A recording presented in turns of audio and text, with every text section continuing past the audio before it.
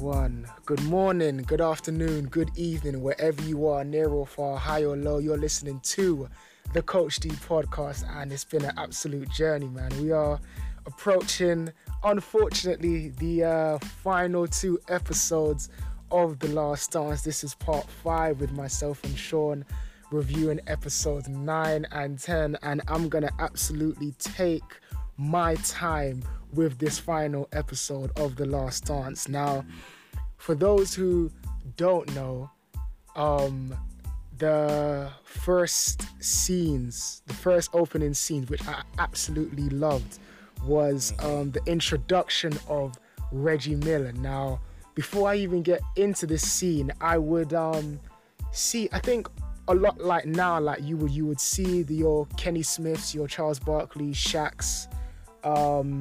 You would see these former greats in the NBA now becoming the commentators, and Reggie Miller was one of them who, at the time when I was introduced to him, Ray Allen was being compared to him in terms of being that spot-up shooter. There was that Spike Lee, Reggie Miller battle, so it was nice to see a little intro into, what Reggie was like at the time, how he, called MJ the Black Jesus, which I thought was quite funny, but being that shooter and the Pacers being a stacked team. So for those who don't know, because I'm still learning on Reggie Miller, could you just talk about, Sean, what that series was like and the importance and why Reggie Miller was considered that guy during that time? Oh man, in the 90s, Reggie Killer Miller, yeah? Reggie He was Killer Miller. He had an awkward 3-point shot, but he couldn't be stopped. Okay. Be stopped. He ran around, screens, shoot that ball. He was like they just say they said that it was a shame he played when Jordan was playing, because Jordan stopped him. But right, man, he was that dude. It weren't just against like you think he's just against Chicago. He had legendary battles against New York. They've done a 30 for 30 mini documentary, 30 to 30 of just Reggie Miller, what he did against New York. I think he scored like 9 points in under 6 seconds. Yeesh. Okay. Yeah, to win the game, yeah. Shot a free, stole a ball, stepped outside bound, shot an next free, stole a ball again, jumped behind the 3-point line, shot a next free. Those type of days. Listen, okay. there were people who was watching a game and the Pacers was losing. Yeah, and they was like, the Pacers lost that game. And then when they turned around and was like, oh yeah, did you see the Pacers the next play? Yeah, Knicks won that. No. Reggie they couldn't believe. People ran home to watch the replay of the game. Wow. There's people that left the arena thinking that their team had won. That's how bad it is. When your team's blowing out and your Knicks, yeah, it doesn't matter what team you're, and you're like, oh, let's leave early, get ahead of the traffic. Right. You're getting home thinking that, yeah, we won, that's the next win in the bag. By the time they got home, boom, they had lost. That's crazy. So, Reggie was that dude. And as it showed in that clips, Reggie was fearless. Yeah. Fearless. Even though you heard the respect that he had for Jordan and, but he couldn't wait to battle against him. So I bet. And that Indiana team was a squad. That's why he said they had them Davis boys, Antonio Davis and Dale Davis, Rick Smiths, as he called him, the Dunkin' Dutchman. They had who's there? Aaron McKee, Reggie Miller, a young Jalen Rose. They had a squad. Because that team that lost the Eastern Conference Finals to Bulls, even though they said like that was their best year, a couple years later they went to the finals. Yeah, against Lakers and them. So that shows you that level of that. Yeah. They didn't win, but that team, that finals was epic. Oh wow. Because remember we was talking like in the previous podcast about the 90s and what it was like to like have like you had certain star players and then role players. At that time in the 90s, you were more under Phoenix, Charles Barkley, Houston, Akeem Olajuwon, New York, Patrick Ewing, Chicago, Jordan. This is at the time. People didn't get that level. You understand? Spurs, David Robinson. So each team had their superstar, their one. It wasn't how it is now. Do you understand? It wasn't how it is now. So back then, that's what you wanted to see because it was Jordan versus Reggie. It was that matchup. Yes, you had other matchups within it, but that's the matchup, shooting guard versus shooting guard. Right. That's why you heard me previously talk why I'm so upset when they didn't highlight the Drexler versus Jordan, because at that point of time, that was 1-2 best shooting guards in the league. You want to see them go to head. Of course. There you go. Right. So that finals was serious. Watching Jordan over the years, I didn't like. Obviously, he's not, Jordan's Jordan. I acknowledge how great he was. At the same time, at that time, a lot of people just, riding Jordan like, oh my gosh. Right. And I was, it was a conflict of when I'm watching it, basketball, right? Sorry, when I'm watching basketball, you had Jordan fans, but I was an NBA fan. Do you see the difference? Okay. If you're a Jordan fan, everything's Jordan, of course. Chicago. You're an NBA fan. Yes, I'm a Spurs fan and I appreciate Jordan, but I want to know who Magic is, who Larry is. There we go. Do you understand? I want to know who Patrick is, Akeem Olajuwon is. Do you understand? Dominic Wilkins. I want to know these. I'm a fan of the NBA as well as I have a team within the NBA where they were just Jordan. If you get what I'm saying? Completely. Completely. But yeah. Oh, at that time though, Reggie and versus it was that like I said, at that time I didn't think Jordan would lose. I had respect for him, but seeing him win and then seeing that team take them to 7, wow. And then at that time, like I said, with the NBA, England you're more likely guaranteed to get all of the finals and maybe 1 or 2 games of the Eastern Conference Finals in the West. You're guaranteed to get all the finals if they're showing it on TV. But because of delay of when they showed games, they'll show it maybe weekends. Games go on during the week, you get what I'm saying? Right. So you never get the whole series. Oh, now it's different now. They will play the whole series, or you have NBA League Pass, you can see the whole series. But back then, you would get maybe 3 games of the Western Eastern Conference Finals, depending on how long it was as well. If it's a 7-game series, then you might get a few more games to see. But if it's a short series, you might see game 1, and by the time it come around now, it's game 4, and that series is done. You've missed in between. It's because they're showing it weekends. But finals, you would see it all. So Eastern Conference, I didn't see every single game to see it go game 7, if you get what I'm saying. So do you know why? I'm not sure if I've asked this in the previous podcast, but why do you know the reason why it's like nowadays now we play the extra game, like a game could go to a game 7? Was there a logistics reason behind that, or they just changed with the times? No, I think when it came to Eastern Conference Finals, Western Conference Finals, it's always been a game 7, but the rounds before that were 5. Oh, it's before. Okay, I see. They extended it, TV and money, innit? Oh, okay. Yes, makes sense. It's crowd and TV. We got more to watch it because the playoffs is like a month now. It's longer, but before it was shorter. With that, it's just like it was only a couple of years that I didn't realize, you have timeouts, right? In the game. Each team have a certain amount of timeouts. Yeah. Refs have timeouts as well, you know that? Yeah, officials timeout. Yeah. Official timeout, and then you go to adverts. You know what I'm saying? So that's official timeouts. Is literally, you can call it official timeouts if you want, but I'm gonna call it advert timeouts. You know what I'm saying? Because you don't get official timeouts, and we stay and we just watch official timeout. No, it goes straight to advert instantly. It's straight away. That's what they call it, right? So it's all TV money. It's like the love of the game is only like you're watching it, and then years later, I remember like I said, that arc underneath where you take a charge. I remember watching NBA and they weren't there. Now I can't. It's hard for you to remember. It's like I remember, like you see old clips, you're like, oh yeah, where is it? Because you get so used to it being there. You understand what I'm saying? It's so true. It's so true, because even the 3-point line wasn't even introduced until a few years later, and just seeing way back when they used to play in like college and the NBA, there was no 3-point line. That just blew my mind, and even to the point where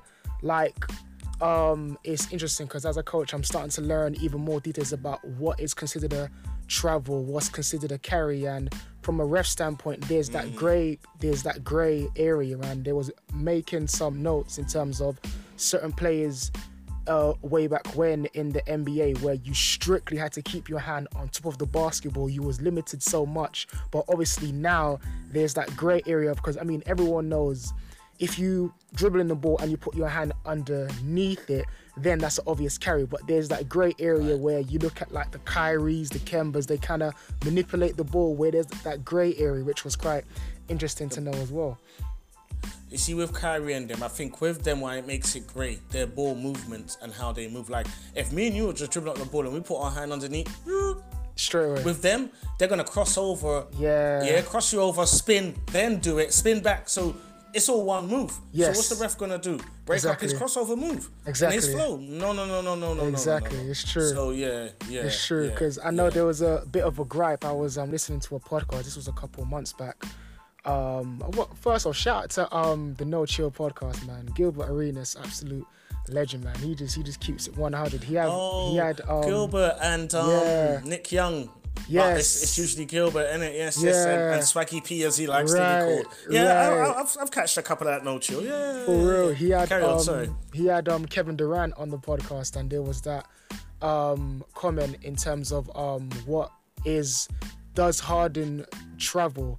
And Kevin Durant was like, well, he's just going to specifically highlight the step back. Like, it's not like he's doing a move and he's getting the advantage. He's doing a step back and putting up an even more tougher shot. So as a ref, are you really going to, if it was an obvious travel, the fact that he's not gaining any advantage, he's actually taking a step back, making a tougher shot. And if he makes, you have to just say, hats off to him, because it takes huge skill. And I know there's some people that want to play it by the book, but we can get into that a whole other podcast. But I mean, that was a valid point that I feel that Kevin Durant made, really. That is a valid point, but my problem was when he started to do the step back. I just always saw that. I was like, ooh, nasty, because he stepped back away and shot. My problem was the traveling calls was before he started to do the step back. Yes. He added that to his game maybe 2-3 years ago or 2 years ago. It was before that, when he used to go to the lane and dribble. It seemed like he was taking 18 steps when he was holding the ball. That's where it seemed like, and dribble, cross through his leg, dribble, and it just seemed like he's taking. That's not so bad. The dribble, step back free. Because when you're dribbling between your legs, he could do it 1,000,001 times. He's not doing nothing. You understand? He's just dribbling through his legs. So that's not bad. And the step back, boom, cool. But it was before, when he used to dribble, then he used to take a step, and then it seemed like he'd take 5 steps. Like, I remember we'll foul him, and then you take 8-9 steps, and you're like, oh, come on, James. But, you know, so that's like they said, that's the grey area within it. Nothing you can really do. And he's a superstar, and you know how the league goes. Superstars get the calls. You know what I'm saying? Superstars get the calls. It's true. And I think that's one thing that I kind of miss. I'm saying it like I was watching the 90s basketball, but I mean, just bringing it back to the little altercation between Reggie and MJ. The fact that you could get physical, and the refs back then would kind of it was like, it's so different at times, because I remember, but it was nothing crazy. He just did like a little flex, and the referee called a technical, and I'm just like, come on, man. I mean, he's taunting, but he's not. Like, you have to, I think it's just down to the refs kind of making that call and really feeling the game out, because I understand from a ref standpoint, you want to nip it in the bud now so things don't escalate, which is fair. However, at the same time, it's a part of sport just to flex your muscles a little bit, you know, just to say, like, I'm not going to go down, and, like, you know, something. Because back then, that finals with the, sorry, not the finals, but to see that level of aggression, and the fact that they're gonna back it up with playing at the highest level and knocking down key shots and stuff like that, that's what makes the fans go crazy. It builds the series up, and it makes it an absolute spectacle to watch as a spectator.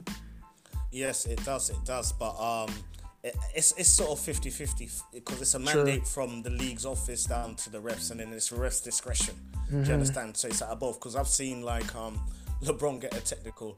Yeah, and I remember from watching it, and then like, bro, why did you get? You know, wow, what happened?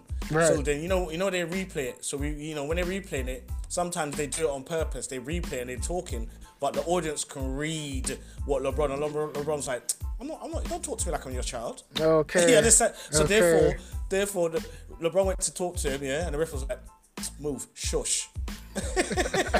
You see, you understand how refs can talk to certain players. Yeah, so to us, it looks face, like yeah, right. So to us, it looks like the player's kicking off, but the ref went to him. Shut up, LeBron. I don't want to chat to you. Who are you talking to? Right. Not your child. Do you understand? Right. And most of the time, it's like that because refs and players, you know, the language of all sports. It's not just NBA. All sports. It's swearing's involved. That's how it goes, right? Right. I'm not condoning it. It's the language of sports, right? Right. So the refs hear this. So the refs will, when the player will come and talk, and he'll be like, "Wow, that's not a beat." You find the ref like, "Who are you chatting to? You know."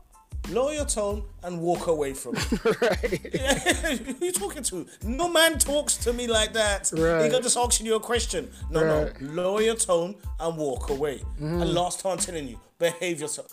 And you're like, hold on, wait. I'm a grown man with family, wives, and kids. Right. And this man's telling me. And yet and especially when you know you have been fouled and it keeps happening. Yeah. So there's always circumstances what build up to it. But at the same time, you're right. I prefer how it was a bit more relaxed. You know, more. It was a more physical game back then. Right. More that NBA, no boys allowed. Stand for something. Stand for something back then. But the league's changed. You know, the league don't want it to be. Put it this way. The league don't want it to be like that because it's not easy marketable like that. You want it to be up and down, that's the main thing, right? And that's what it's all about. But by doing that, it's sort of like you know when you hear certain artists like I don't want to go mainstream because they want to lose credibility. That's what you're seeing. Right. What you're missing. Right. You're missing that physical, that challenge. Now we're more commercial now. You know, the 3-point shot. It's like back in the day, your hand was part of the ball. So if the hand was in your ball and I slapped the hell out of your hand, whether it was on top or on the side, your fingers, nothing, doesn't matter. Your hand was. But nowadays you do that foul. Right. What? Your hand used to be part of the ball growing up. That was it. Once you could see it, you could slap it whether that hand was there or not. Because you would hear if a player jammed his finger, you'd go after it. You'd hear older players go after it because you want to test to see if his fingers jamming. If he's playing, you're going to slap that. Just like if he's playing and his knees bother him or his ankle, all right, test him. Send him to his right. Right. Send him to his left. Right. Cross over him. See how good. Yeah, you're going to test. You could play. All right, let's see how good he can play. Let's see if he's really in pain. You got to test him. Don't give him that. If he can play and he's in pain, don't be like, take it. No. He's the weak link. Go for it. So yeah, the NBA slightly changed with that. It gets like that. That's why that's why you hear most old timers, if they would say old timers or legends in the NBA or previous players say the real season begins in the playoffs because in the playoffs it gets a lot more physical. Definitely. You get me? And these ticky-tacky fouls don't get called. Right. Yeah, you get what I'm saying. Right. So that and they're used to that. And remember, back then, if that was like that, the playoffs was even more physical. So but they're just used to it being like that. Like, 'cause there's certain times I've watched NBA games and you see foul, and you're like, that's not even a foul, man. Yeah, man, that was a little hard, man. Yeah. Come on. Or like you said, like a man's playing against a guy now, and a guy dunks on him. He's been, he blocked his previous 2 shots. Now he dunks and he hollers. Right. Or he hangs on the ring and gets a tech for that. Yeah. Oh, come on, man. No. These are men, and these men are right now, they're playing off bare testosterone levels is flying around the high and ego. You got to let them breathe. Let them breathe. A little bit, man. Yeah, a little bit. Let them celebrate and holler. There's certain coaches that don't like their players doing that, but there's certain players that like doing, That's part of them. You see when LeBron dunks, he hollers up. He don't shout and look. Certain time he gives the opponent a look and then runs off, but he don't get much technicals. He don't holler at man and da-da-da. You can't point. You can't holler. You literally can't do nothing. Right. Nothing. It's ridiculous now. It's ridiculous. Right. You can, but you have to do it like if you dunk, spin around and holler running back up, like, and run back up the court. Yeah, it's cool. But you can't dunk and holler and look at her, man. Yeah, that's an immediate. Even if this guy was saying to you, you can't go to the hole, even if you had your mum, your dad, and your brother and sister helping you, and you just then dunk on him, you can't tell him nothing, even though he just said that to you. He just said, yeah. He said, you're right. You understand how ridiculous this is? It's like, yeah. and like. Yes, it's NBA and it's a fraternity. Yeah, that's just like you're at work, wherever workplace you're working, police station, fire brigade, doesn't matter where you work. Yes, it's a fraternity, but not everybody's great friends. You might get along, but not everyone's great friends. That's real. So you're gonna have things where certain people you don't like, but you're gonna compete against. So you're gonna have that friction. Like I love Westbrook's attitude. Westbrook plays like he's still in the 90s. Oh, yeah, definitely. Right? And people have a problem with it because he plays like he goes 100% all the time and has ruthless aggression. All the time. Like if you ain't on his team, he ain't your friend. Even if he knows you, he ain't your friend. Right. Where nowadays it's different, isn't it? So and it's that double-edged sword. This one and done, and this younger. We was talking about it before with this no veterans in the league, bare young kids. So they grow up. Guidance. Yeah. Remember, all these kids who are coming, even though they're getting drafted here, there, and everywhere. Remember, I told you about who's it? D'Lo, Carl Anthony Towns, and Booker, Devin Booker. They're close. They all played on AAU, played in the summer, hang around. So by the time even though you get drafted to different cities, you're still cool like that. You're just millionaires in different cities, cool like that. Right. And in the summer, you still hang out. You go on your party trips. You go here. When you go to each other's towns. So say when D'Lo, when he was with Golden State, and he came to Minnesota now. Yeah. When everyone's going to their hotel, he ain't. He's going to Towns' house. You understand? He's going to Towns'. And that's the rest. We just don't hear of it. But that's majority of the league. If Harden's friends with, say, at the time when Kobe was alive and they're friends, and he comes to Kobe, like, yeah, come round. If Kobe was like that, I've got a barbecue. Come round, cool. Da. You understand what I'm saying? Right. You might be in town for 3 days. Sometimes you play in that city, say Friday, but your next game ain't until Tuesday. So you might stay the next 2. You might stay the 2 days in Miami. Right. Depending on what city it is, you understand, and then you stay at people's friends' house and da. So, but with that now, it's way more than that. It was in the 90s. No, that won't happen. Yeah, there was none of that at all. No, not so. No. You had only the elites. Have you noticed, like, more of the elites knew each other than the others? Because elites would meet each other on the All-Star game and get talked about and be battling, and then they'd earn that respect for each other, when the others wouldn't get that as much. Right. So yeah, it's completely different. Now you got all the young, everyone's buddy, everyone, like when I used to hear, oh yeah, you do a year in college, you're gonna go to NBA. I'm like, one and done a year. Oh, that's not bad. If that was me, I could do a year. And then I find out college is like 30 games, so you do like 4 months. Yeah, when you break it 4 down, months.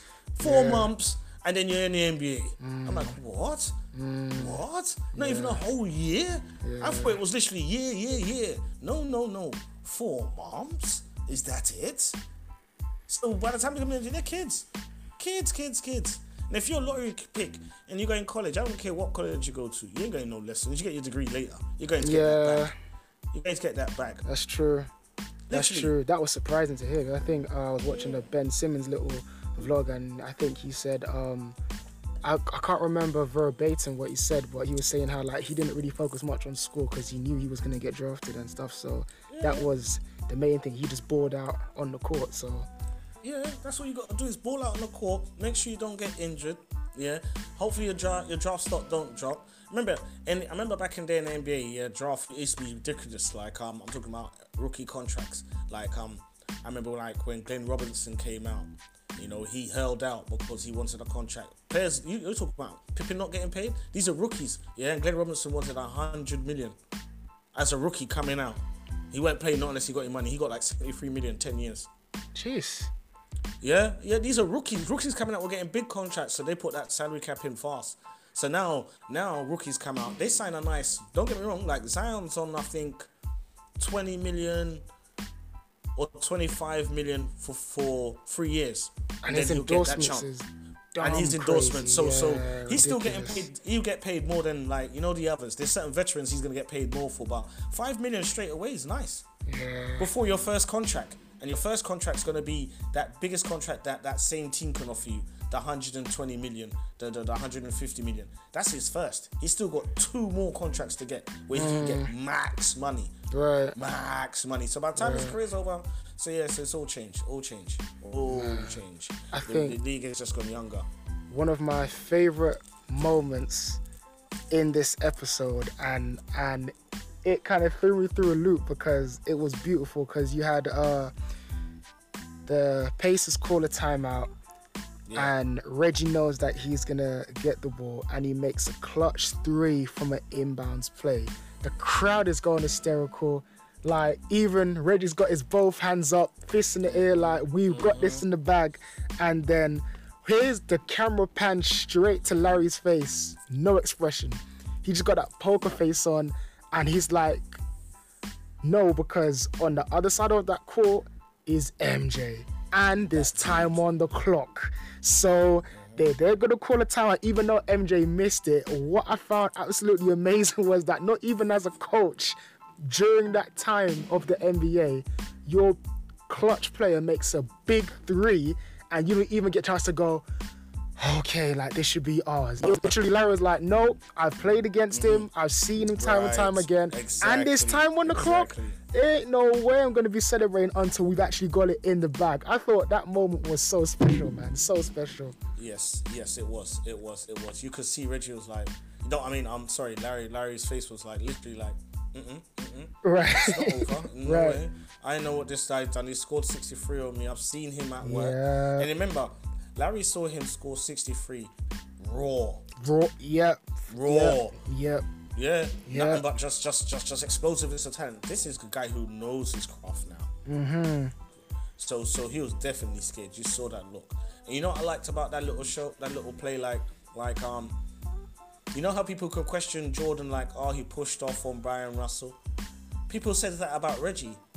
Jordan didn't say a word. And I love that. Jordan never said, Jordan didn't go, oh yeah, he pushed off. Talk about it. He didn't say a word. Jordan, he didn't say nothing. He said that he didn't push off Byron, but he didn't say that, oh, Reggie pushed me off. He didn't say a word. This is He true. He accepted it. This is true. I remember that game I didn't see, but I remember seeing the last bit of it and a highlight and Reggie dancing around like that. And I remember being mad that I didn't get to see that game. Remember, just because I was a guy like even back in the Channel 4 show it used to annoy me. Channel 4 used to have a magazine show on Saturday that shows you everything around the league. Yeah, which was pretty good. It was pretty good. Right. And then on Wednesdays it was Under the Moon. They'll show you the game of the week. Okay. Which I loved. It was a tape game. Yeah, but I loved it. I don't care if it went live. I'm getting NBA, so I loved it. Don't give a damn. Right. And then on Sunday was the worst though. Sunday, they would have the game of the weekend, but they will show the game in 45 minutes. And that's with adverts. So half an hour. How can you show a game in half an hour? So you see you see 2 minutes of the first quarter, then you're in the second quarter, then you're in the third quarter. Yeah. And in between they're doing this, they're explaining what else is happening in the league. I hated the show. Don't get me wrong, I appreciated it. Of you course, appreciate at the time, it, right, but you right. hate it. Yeah. You appreciate it, but hate it because you're watching it, you're like, as you're getting into the game, boom. Okay, we will now return to the game with 2 minutes left in the third. What? It was just the beginning of the second quarter. How's it 2 minutes in the third? You're just hurt. And then the score is now 57 to 60, 57 to 45. You're like, oh gosh, whose points is what? Right. How did that happen? Grant Hill has 19 and 5. What? Last I saw, he scored like 5 points. As a boss, as an NBA fan, it hurt because these are the things you wanted to see. It's not like football. Football, there could be highlights and it could be 0-0 and you watch the highlights and there ain't much nutmeg, there's not much going on. Right. Basketball, there's defense, there's offense, who's scoring, who's shooting, who's missing, who's not, who's hot, who's not, you know, who came off the bench. You know what I'm saying? There's so much. So yeah. My goodness, man. Now here's the part where I know about? Yes, I did know about it, but I didn't know how it happened. And I think I'm gonna say the first time I'm gonna say what I thought the first time of this incident, and then kind of when I removed myself from it and I was thinking about it, what I came to on my second thought. So it came to the scene where MJ's in a hotel with his teammate and his trainer, and MJ is hungry and everything is closed down except for a pizza store.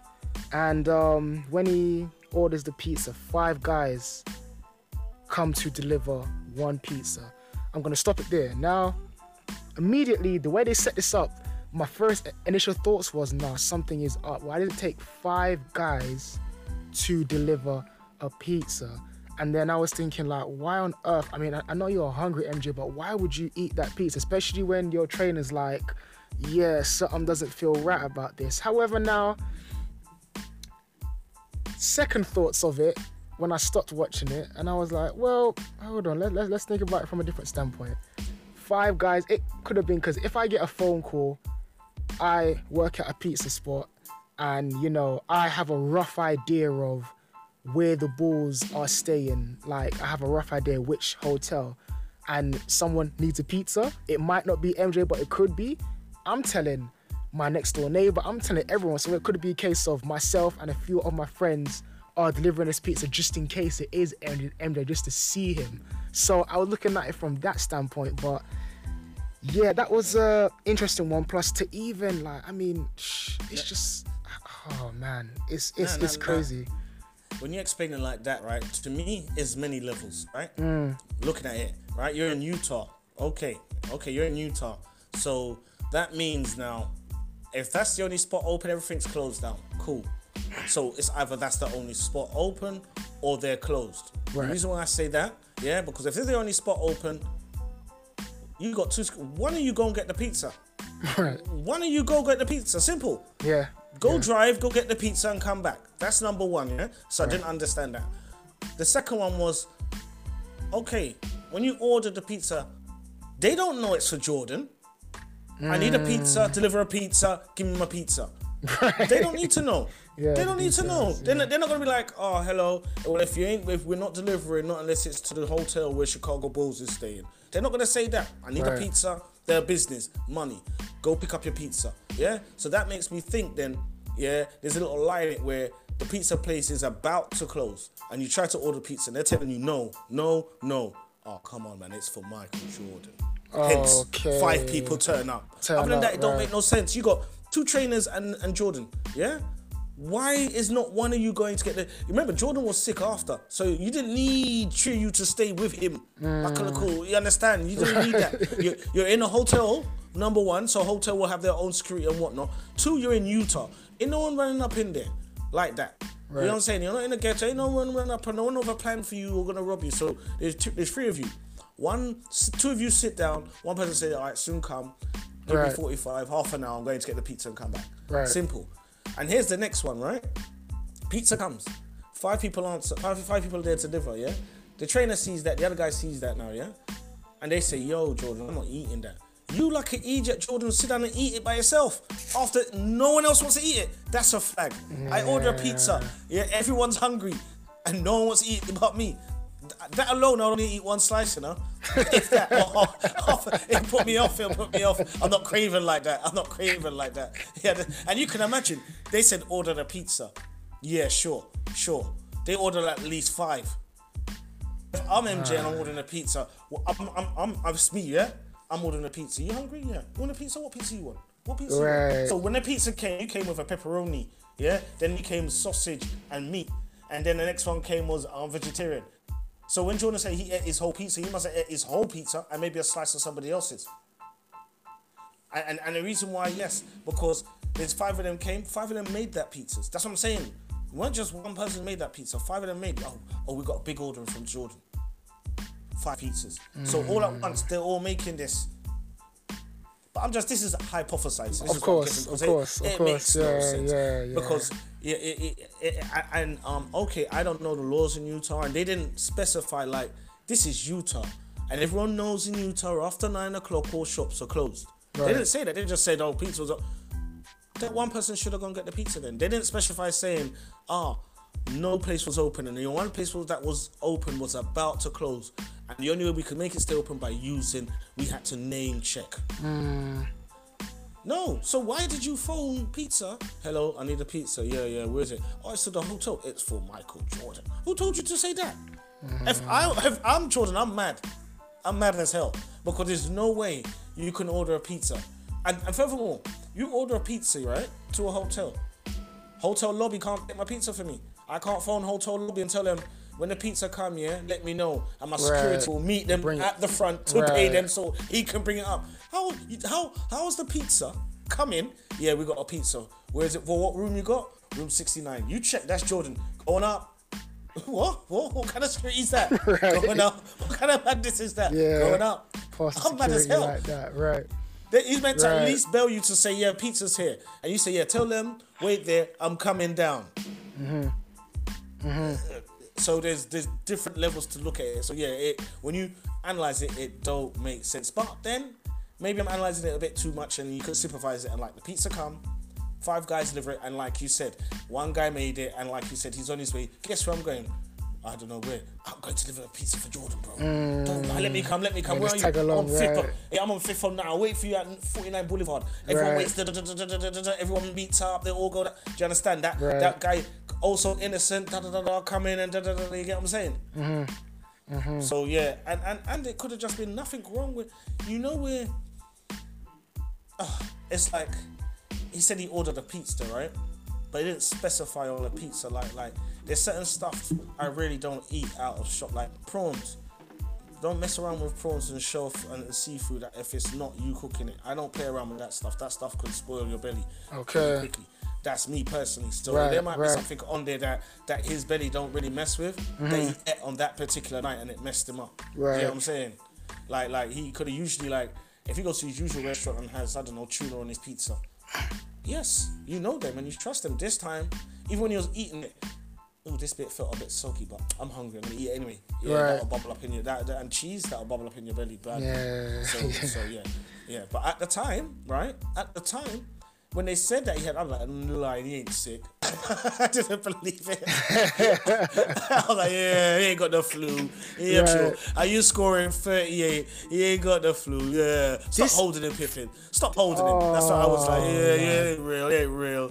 Yeah, look at him. You don't look sick, flu. I've had the flu. You can't do that. I was real skeptical at the time. This because there was so many, because like there was some people saying he just had a night out and he was using this to cover up. But one thing that was quite I don't know if it was impressive or just interesting, I'll say, was that, I mean, I would not want to be MJ at that point because, one, if I'm sick and I've got the flu or if I got food poisoning, I want to be at home where it's quiet, I can control my environment. To have food poisoning, to walk in a stadium with 1,000+ fans screaming, it was so loud. I saw Phil Jackson having in earbuds because that's how loud it was. And Utah was like that. oh my days, man. But I mean, considering hostile, he played not just loud, hostile as well. Right, and he played 44 minutes, and as you said, 38 points post food poisoning is like that is insane, because he had a bit of a sluggish first half, which was understandable. Even during the timeouts, they were trying to keep him hydrated. He was sweating like crazy, lethargic, and then in the second half, he just blew up. He just looked like the Jordan of old. It was crazy. Yeah, for him to do that was amazing. For him, because anyone who's had food poisoning and have that, you just don't want to do nothing. Nothing. And when he said he had food poisoning, those who don't know, food poisoning is not just vomiting.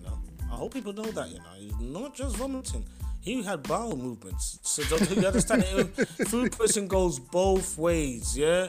It was vomit. Why do you think he was on an IV drip? He had no fluid. When you have no fluid, it's both ways, yeah? Trust me. So this poor guy, you're low, that's cold to me. I'm sorry. You're cold. This poor guy was, when they say he was on the toilet, people must have thought it was just like when a man's drunk and he's on the toilet. No. He was on the toilet, diarrhea and vomiting in the bath like that, losing all flow. Food poisoning is horrible. Because there's certain time you could have vicious case of diarrhea and it's food poisoning. Do you understand? Right. And it goes both ways. I could be wrong and it could just be vomiting, but I think it was a case of both. For them to give him on drip and he was vomiting right down to bile into his stomach. That means when you're vomiting just yellow stuff from your bottom of your stomach, the stomach lining basically. So for you to get drip, you've gone that deep. That means the bug is in him. So he played when he had that bug. So that means he had food poisoning and it was still in his system where no matter, he couldn't eat anything because like he said he was coming in, he couldn't keep anything down.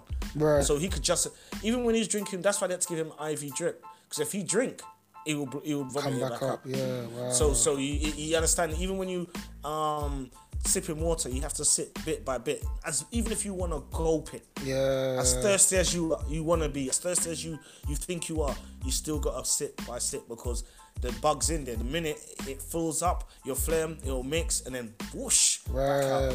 Whoosh. So you just wasted basically. So that's why it's on dripping that. So for him to do that and go through that, I said that's amazing.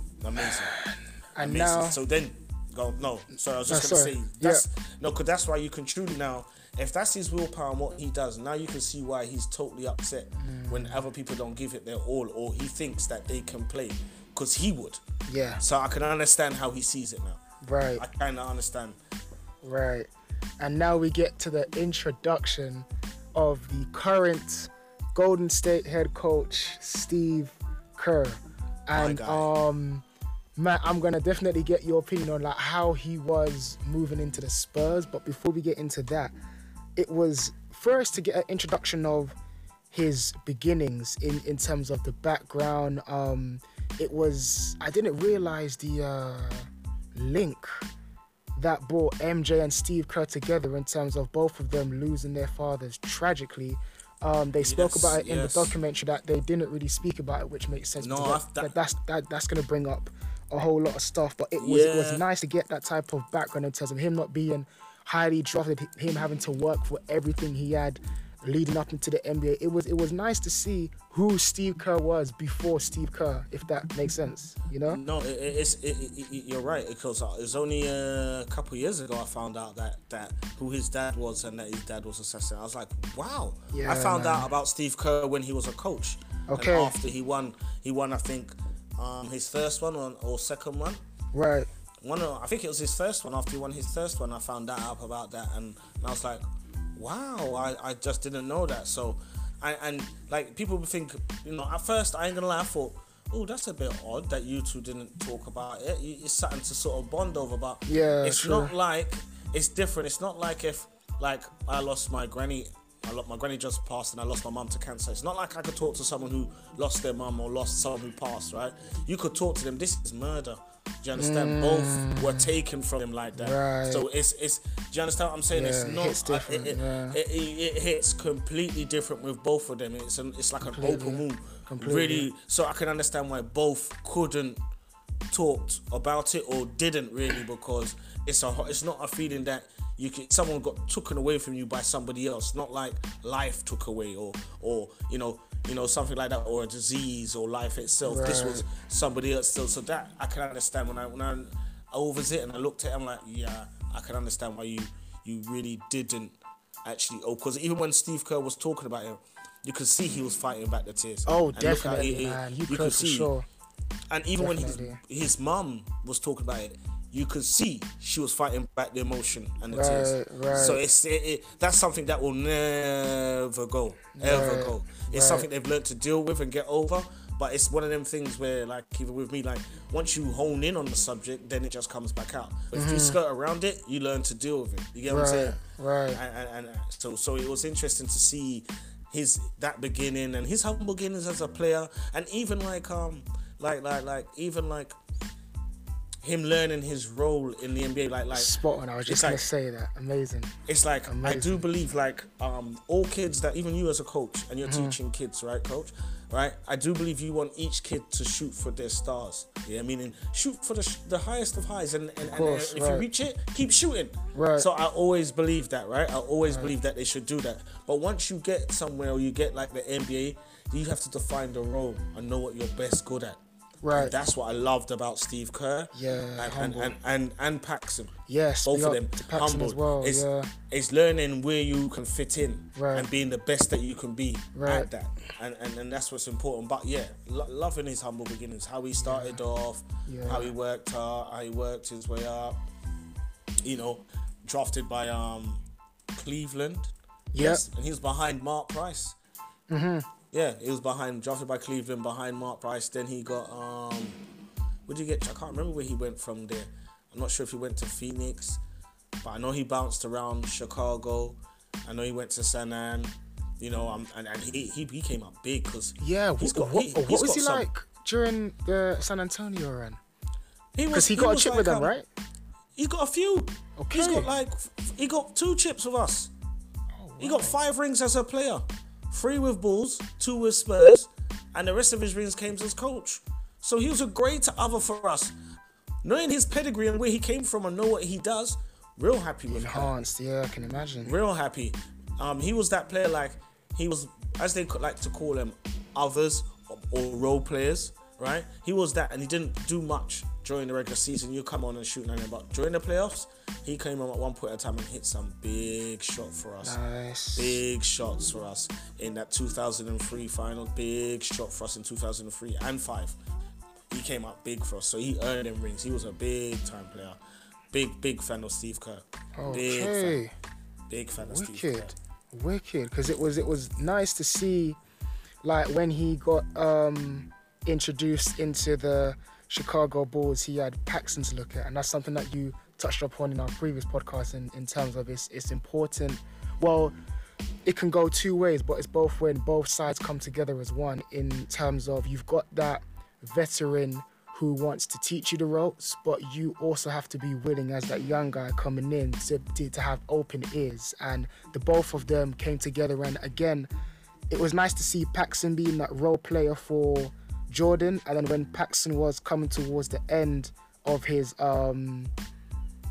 playing, Steve Kerr was able to fit that role and complement Jordan brilliantly. I mean, exactly. Obviously there was stumbling blocks. Like, there was a few times where he would miss a lot of shots and put a lot of pressure on himself. And I love the fact that during the timeout, MJ was speaking to him, because his thought process was, during this inbound, I'm gonna suck in a double team and I'm gonna kick it out to you to hit. And he was telling this to Steve Kerr during the timeout, but because the cameras are on MJ during this timeout, he's covering his mouth and kind of whispering, right, Steve Kerr, when I get the ball, be ready.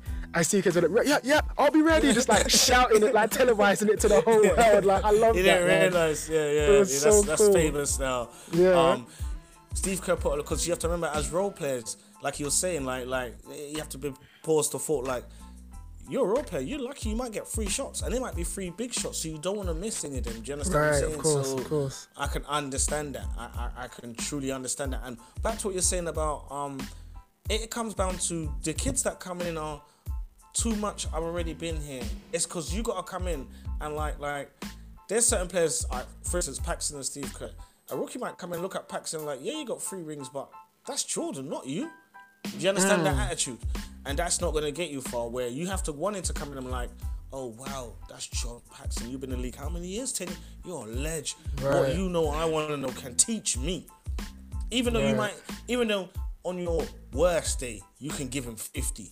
Doesn't matter. Right. Doesn't matter. The knowledge he knows. Yeah.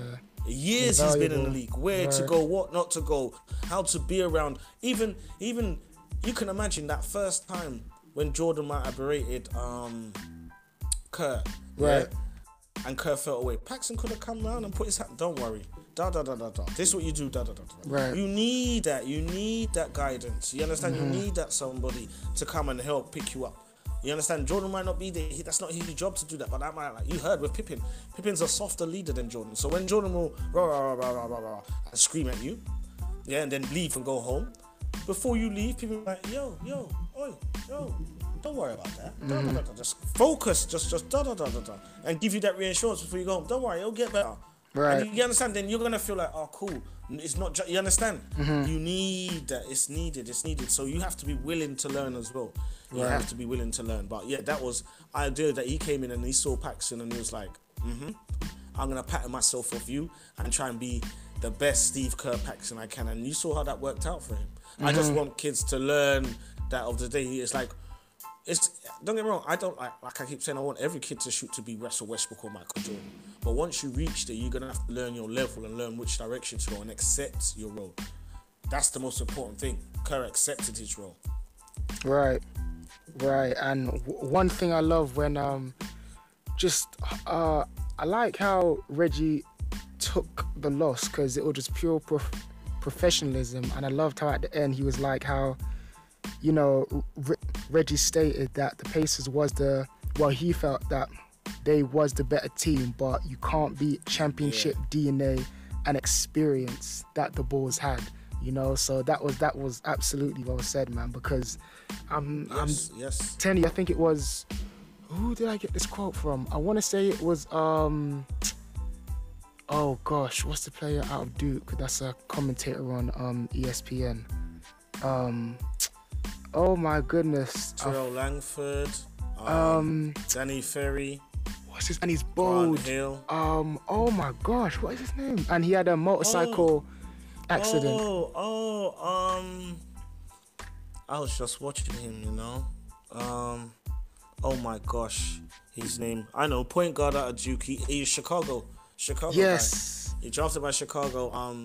Williams, Jay Williams. That's it. Jay Williams said that, you know, there's regular season teams, then there's playoff teams. You know, like there'll be some teams that'll be that will look good in the regular season. Then you have some teams like your Spurs, you know, that are playoff teams, you know, and that's what Reggie was pretty much stating, that they just had the playoff experience, you know, which really helps, because like I'm seeing some players saying like, well, they don't really get that. It's in terms of, you know, long story short, you have to realize that during the season you'll be able to run a few plays, inbounds, get to your spots and score.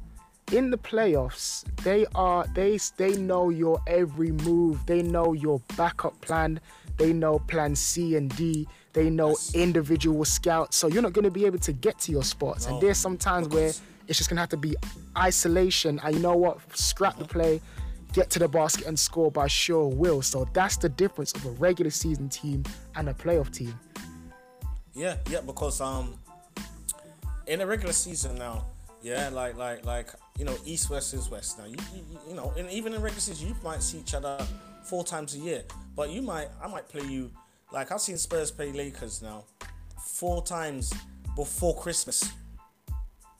Right. And then that's it. We won't see them until playoffs, or you might play them different times, so you don't really scout one another. You know, you do a little bit, but you're playing every other day. Right. In playoffs, you scout every person, everything. He likes to go left. He likes to shoot right. He likes to dribble left. You know everybody's move. You know what sets they make. Everybody knows. Both team knows everything. That's why they say great coaches like Pop and other coaches, because them man, they can change things on the fly like that. Instantly, and you don't know. Instantly, or put in a play here. But like you said, everybody knows everything. You know what sets they're running, what screens they're. There's certain players that have high IQ like LeBron, and other players that can read call signs and know what sets it is. Straight away. Chris Paul, Patrick Beverly. You might call a set, oh, he means he's doing 3 down now. Yes. Literally, he could say, Rondo knows it all. No matter what you say, what code you give it, he will look and see. But they're student of games. They'll go down and watch film. Yeah. They're old. He's like old school. Young players ain't sitting down. They're watching film, but it's like film sessions an hour. By the time it's 10-2 now, they're thinking, okay, damn, 10 minutes. I can't wait to leave here. Hit the trim. Exactly. That's what his mind's running to. You understand? I'm gonna hit the gym. I'm gonna get my shots up. No, not everyone's a student of the game like that. Just not a student of the game. Can't read it like that. Right. And one thing that they touched on, which I like, and I got this from my mentor, shout out to Coach Hugh, and something that I preach to my players is the ability to be present, because there's sometimes where, not just in basketball but in life, you're physically here but mentally absent, you know, and MJ had the ability to be physically here but mentally present also, in terms of just focusing on this moment, like what does this moment need? Because there'll be times where, you know, I kind of make the differentiation between, you know, a good player and an average player. An average player will turn over the ball or get fouled and focus on everything that they can't control. You know, whilst they're running back on defense, they're thinking about, how did I miss that shot? And they're not present. Whereas the great athlete, player, person is able to forget about what they did and just focus on, okay, I've turned the ball over, I've taken a bad shot. What do I need to do now in this present moment? Whether that's getting back on defense or marking this person or calling out who people are marking. So MJ was absolutely great at that. And one thing I absolutely loved was during the downtime, you know, everyone's doing their half-court shots and MJ's just there listening to his music and, you know, he's just vibing. And then with everyone trying to make that half-court shot, MJ just steps on the court, and I knew, he's go on, first time make it, go on. He just gets the ball, half-court shot, bang, makes it first. I'm like, this is just a typical MJ. Even when the teammates are just joking around the half-court shot that every team does, MJ's great at that. It's like, come on, man, come on. Yeah, they're all taking it, all missing. He just takes up calmly, sitting up here and just bam. And you can see even with that, before he, as they all line up taking a shot, he took a bet with somebody. You understand? Okay, I see. You know.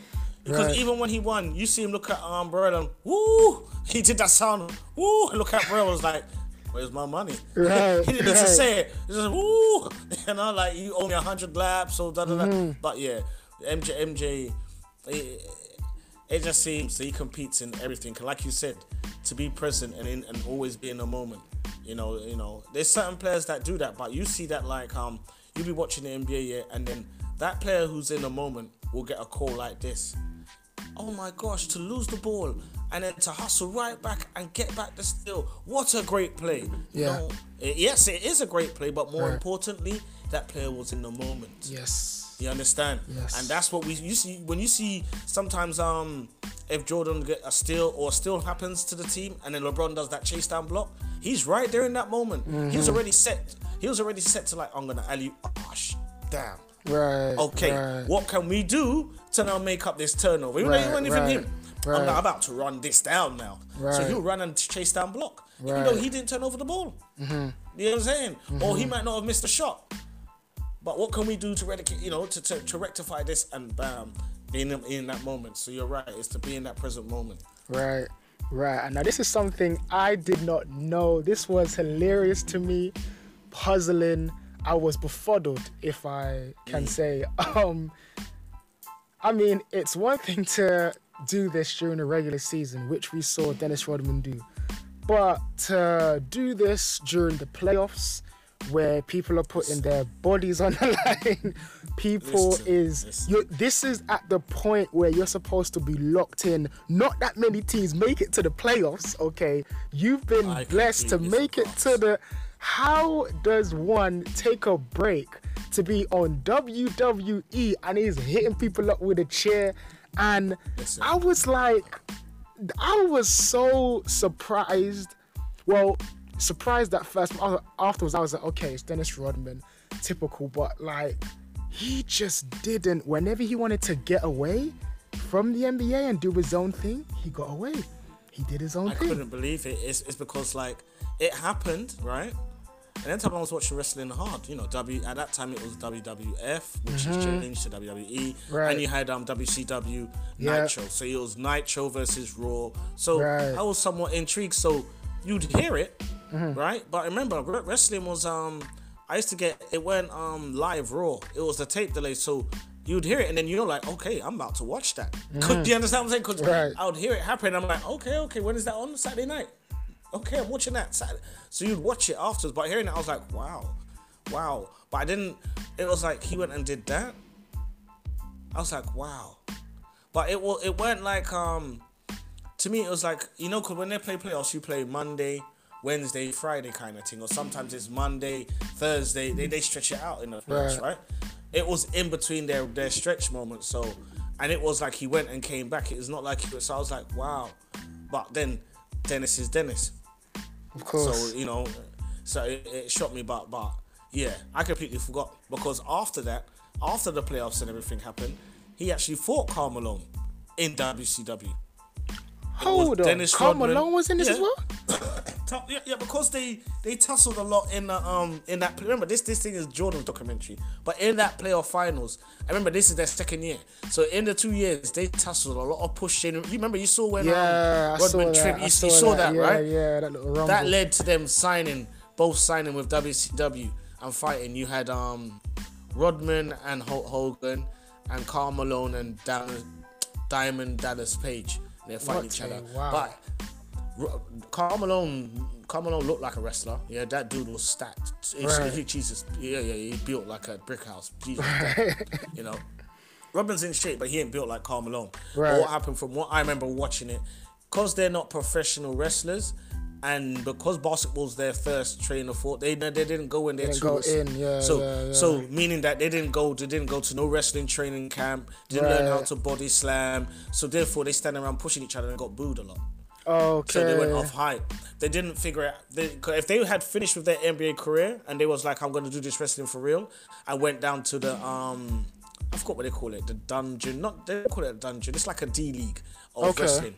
It's not basically it's where you learn your craft. Right. You have to go down there for 6 months or for a year, or because when you wrestle, you have to. It's like if I'm body slamming you, you're trusting me to not hurt you. Do you understand what I'm saying? Right. So when you see most of these moves, it's trust factor. Yes. So you got to learn a lot of stuff. Basically, it's entertainment, but you have to learn. They didn't do none of that. They just learned this. Okay, you lot met in the finals. You really don't like each other. Put you with Hogan, push each other, make the other two wrestle. You understand? It's just a money-making thing. Right. But it didn't go down well with wrestling fans. Right. Because they're expecting to see something more than it was. Of course. When it was just it was a quick shoving thing, and then it moved on to the Hogan and Diamond Dallas Page wrestling. You get what I'm saying? The most hype that it happened was what you saw when he came out and he was hitting with the chair. That was when it's hype. But that's selling.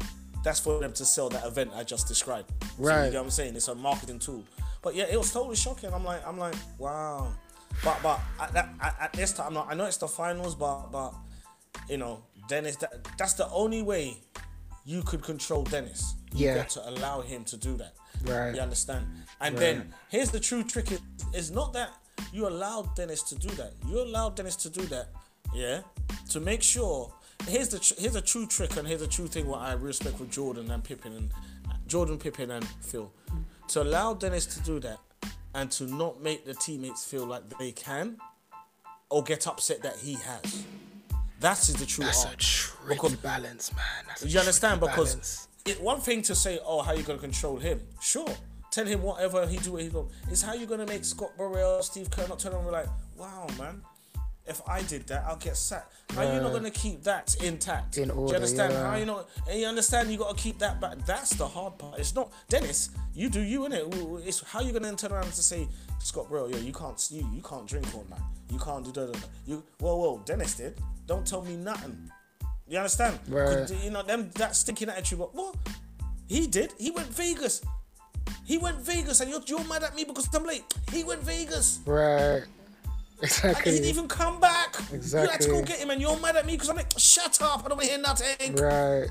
They have every right to be like that because Dennis did do it. You understand? But it didn't happen. We watched the whole 10 episodes. Never happened. Mm-hmm. They all had that same attitude as thing, and they could have picked a point and been like, hold on, what's going on here? And even the man he get paid how much millions? I don't. Yeah, I got a buckle down. Yet he can go Vegas, and as much as this documentary is what it is and what they wanted to show, is that all? Okay, you're trying to say that year he went Vegas and he went wrestling, and that's it. Sure. If you want me to believe that, sure. Right. That year he only went to Vegas and wrestling, sure. And this is a guy that knows every so often I need to borrow some scene and me be me. That means Vegas was the one where they wanted to talk about. There was other times that weren't documented. In their time off, the cameras ain't following him around, so he went and did what he did. You understand? He came back a day late.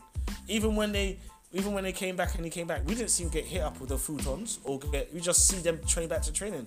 So we didn't see him get ridiculed or get shouted at or taught to a certain way. Right. When he came back for wrestling, we just saw him being there. Dennis is fortunate. Well, two instances. He's fortunate that one, he was that defensive specialist and that he was able to separate whatever he did off the court didn't interfere with what he did on the court. That's one thing. And also having Phil being understanding, because I'm telling you from now, if either what he did off the court impacted what he did on the court, or if he wasn't that defensive specialist, then it would. I personally feel it would have been a different story, completely different story. Oh yeah. 9 out of that's the one team out of 10, or the one team out of 30 or 32. I want you want to say that would accept that. I mean, most organizations wouldn't accept that tolerance. Mm-hmm. No way, wouldn't accept that. They wouldn't have that tolerance for that. Right. Not for the way. No. Even for when he came back, right? Mm-hmm. And like, you could imagine, all the other players had to answer reporters about Dennis doing wrestling. Him now wants to run out the back, run in his track and run off. You saw it. Yeah, I saw that. Yeah. So yeah. everyone else had to answer for his. See, stuff like that would mad other players. You understand? Right. So there's a whole lot of BS you got to put up with. Right. For real. And I want to. But like you said, yeah. But like you said though, that's one thing I give him credit. He might be a party animal, but he gives you 110% on the floor. Exactly. Pure energy, Yes. and not just energy, excellence. Yes. In defense and a rebound, because they showed you, right? He went wrestling, and they showed you the game after. You saw how he. All the carried clips, that game. yeah. You saw the clips. Collecting. And this is the dude that went out, and you could see he done his wrestling, and then he went after, and you hear him say, "Yeah, girls." So you know he stayed up drinking, having sex. He stayed up doing, and he still came and did it. So hats off to him, you know. Hats off to him. There's only rare people that can do that. Right. That's a true. That can be a true wild man and turn up and give you that true. That's why it was hard for, I suppose, for any player to really complain, because when he enters that court, he mostly outworks majority of them, except for Jordan. He mostly out, so they can't say nothing. And he never lets them down. Right. So yeah. And I want to say a big the way they ended this was good, because the way they finished it, they obviously acknowledged MJ being the focal point, but they gave their shout outs to crew coach, you know, they gave the shout outs to all the other players, and specifically, man, I wasn't aware of this, but Scottie Pippen during that back injury, like you could see where he said, you know, he got the ball at the low block, went for a dunk. When he came down, he knew that there was something really wrong with his back, and for him to still doing what he could, like to take a charge when your back isn't 100% could be detrimental to not just your career, but could be detrimental to your life post NBA, post basketball. So hats off to him, man, because he gave it his all, man. Serious, that was an impressive show of character. And like what I didn't know is, you could see seeing the finals and seeing that he had a bad back and being in pain. But what I didn't know was that he was going back to the back, to the back of the locker room, right? Getting iced down, massage to loosen it up, come out, play, then it get tight again, leave, yeah, man. And you could see that. And like, I've had like a bad back, you know, just like I must have slept awkward, and it felt like I had and I couldn't move.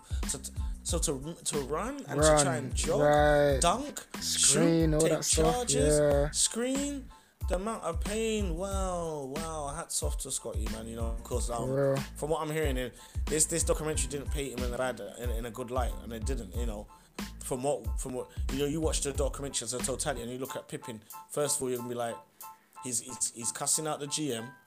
Yeah, treating him bad. 2, he don't want to play, because they're not paying him. 3, the headache.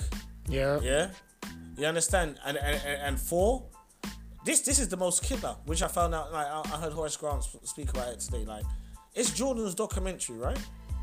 Okay, cool. Jordan wasn't playing that year. There's no need for you to show Pippen and Kukoc's beef. Jordan had nothing to do with that year. And this is a documentary about the last dance. So this had nothing. You had no need to put it in. Think That's about true. it. Think about it. There is no need. There's no need. There was you could have easily said da da da da da. And that was it. And Pippen took him. And no, you could have gone to where Pippen lost. And that game said they got to this final and then lost. You didn't have to show him arguing and not being a team player. Yeah. You didn't have to show that.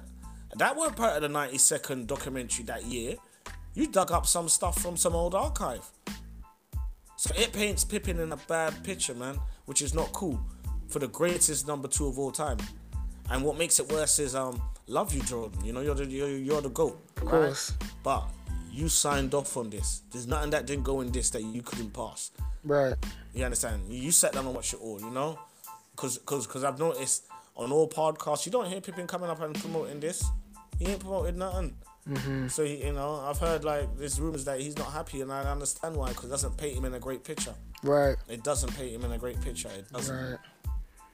Man, now this is where the fourth quarter, Michael Jordan makes a great IQ play because he, again, the difference between a regular season team and a playoff team. Playoff team's got that experience. He knew this inbound because he was saying how they used to run it for Carl, where he gets the ball at the low block for him to do damage. So he double teamed him, gets the steal from Karl Malone, and a great choice from Phil Jackson as well, not calling a timeout where the team gets a chance to set up on defense, try and counter. You just let them run and allow the defense to figure it out. So that was a great IQ play by the great MJ, and a great read and feel for the game that Phil made as well, because that was a pivotal point, very, very pivotal point. No, it's a great, because you have to remember, opposite him was the great Jerry Sloan, who coached for 20 odd years with Utah. You know, Karl Malone and John Stockton, they made the playoffs. They played together, 18, 19 years, and made the playoffs every year. Every year. So that was a smart play. But yeah, like Jordan said, you know, that's the play they ran, and he done it, and you know, they ran it a couple times already. Plus, he said, even when they ran the play in slow motion, you could see Karl Malone literally didn't know he was there. Yeah, legit. When he saw his teammate run up the floor, he assumed Jordan wasn't far behind him. Right. So he turned it. You understand? So he focused on who was trying to get the ball from him now, and then Jordan just came, swiped the ball, boom, up, and then the last shot. You know, no push off. Shot. No push off. What was your thoughts on that? I'm curious because I know about the last shot. I mean, I've got that picture like saved. Like that shot is historic in itself. When I saw it, I think for me it wasn't, because he was already, like Emre said, his momentum was already taking him that way. You know. So for yourself, was that a foul, a push, or you just don't really make that type of call, really? No, don't make that call like Reggie. Just like Reggie. Don't make that call. Not there. Don't make that call. Plus, on top of that, I didn't know that Brian Russell ran up his mouth. Oh, man. MJ come around and it's like, hey, why you retire? Yeah, give me some points, man. Yeah. I'm like, okay. I was like, now you know why that. Now I know why it happens. Come on. So there weren't no push off. Your momentum was already gone there. It weren't no push off. Reggie was more of a push off than Jordan. And Jordan didn't say a word. A word. You didn't hear Jordan say, man, he pushed off on that shot. Right. No. He might have thought that, but he didn't make the public. We don't know that. He might personally think that. Like, if we ever met him and we talked to him, he goes, of course he pushed off. Of course. But he ain't going to tell the world that. Right. Yeah, you understand? So, therefore, he's not a spoiled person like, wow, the greatest MJ's moaning that Richie pushed off on him on that shot. You understand? No. Man. So no, I didn't believe that. You know, it was surreal. Like, I've seen Jordan make many shots, and like, even though that was his last shot, I don't think that was his greatest shot. It was his last shot, and I liked it, but I remember watching it, and it was surreal. Like, personally, I was never a Utah fan. I respected Karl Malone, but I'm not you. So them two last finals, not my favorite. Right. Not my favourites at all. Not my favourites. So when he took that last shot, it was like, oh, okay, cool. You know, you don't have won it and that. But at that time, like I said, that's when it came out, and it was like, you know, Jordan's last year. And I was like, for real? I couldn't believe it. And then the following year, basketball was on TV, and the next year it was meant to be on like Channel 5, right? It was going to be on Channel 5, and they was going to show it. Then the lockout season happened. Then they went and spent their money on baseball, on ice hockey. So most of the 99, I didn't get to see majority of it that year. I just about got to see Spurs win. Spurs winning. Right. Man, I have to say, just about got to see Spurs win it still. Class act from Karl Malone, because one thing I loved was when they were celebrating and they're on the bus, for Karl Malone just to go on the bus, congratulate him like humbly, and just the mutual respect that Karl Malone and MJ had was just, you know, it just showed the professionalism, but just the sportsmanship as well, you know. It like that moment there was just beautiful. And Larry Bird. I love that when Larry Bird came and was like, hey, you know, bleep, bleep, bleep. I love that. Legends love, you know, respect. That was nice. That's why Isaiah, I can understand. At least he talked on the documentary. Isaiah, I can understand that we didn't see them talk about. You didn't see him talk to Drexler, meet Drexler. And we see him talk to Patrick Ewing. So, you know, I like seeing that. So from what I'm seeing, it's like, okay, you don't like Isaiah, and you definitely don't talk to Drexler. For them not to say a word. Yeah. A word. Because even when David Robertson, now looking back and his career's retired, he was like, yeah, Akeem Olajuwon kicked his butt. You know? Put him in his back pocket. You get what I'm saying? Right. And that was the year David Robinson won MVP. The same year that the first ring that Akeem Olajuwon won, David Robinson won his MVP that year. Right. So it hurt, and we lost in the Western Conference Final. And it went like, 7-game series. No, Akeem Olajuwon put him in his back pocket. Before putting Shaq in his back pocket. Right. Yeah, because the year before Akeem Olajuwon was MVP, the year that he won it, his first year with his first year against New York and Patrick Ewing, he was MVP of the year still. Right.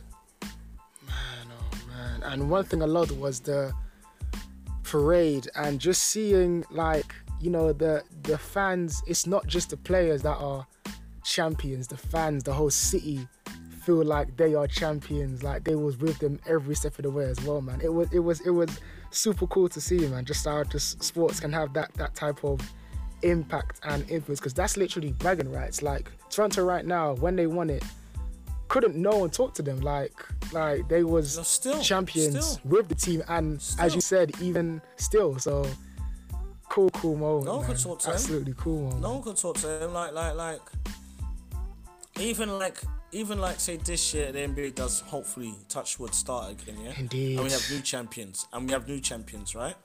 See, next season you'll still say Toronto former champions because it was only 2 years ago. It's not like it's true. A decade ago. Right. So you'll still say former. It stays there for a couple of years. Right. So and the city, this is their basketball's first. Oh my gosh, they're still living off the high. They'll be living off this high for a little while. I'll tell you when it will truly die. When most of the players that played for the squad ain't there no more. Okay, like when Kyle Lowry retires, say Pascal Siakam goes to a next team after being there for 7-8 years. Yeah. But no. That will always go down. For them, that will always go down. Just like when the Cavs won. Even though Golden State won it the next year, you couldn't tell Cleveland nothing. You couldn't tell that city nothing. Sure, this is how I know. You and I, sorry to cut you off. You and I are on the same page in this moment. Which they say comparison is the thief of joy, but I'm gonna kind of contradict myself and just compare.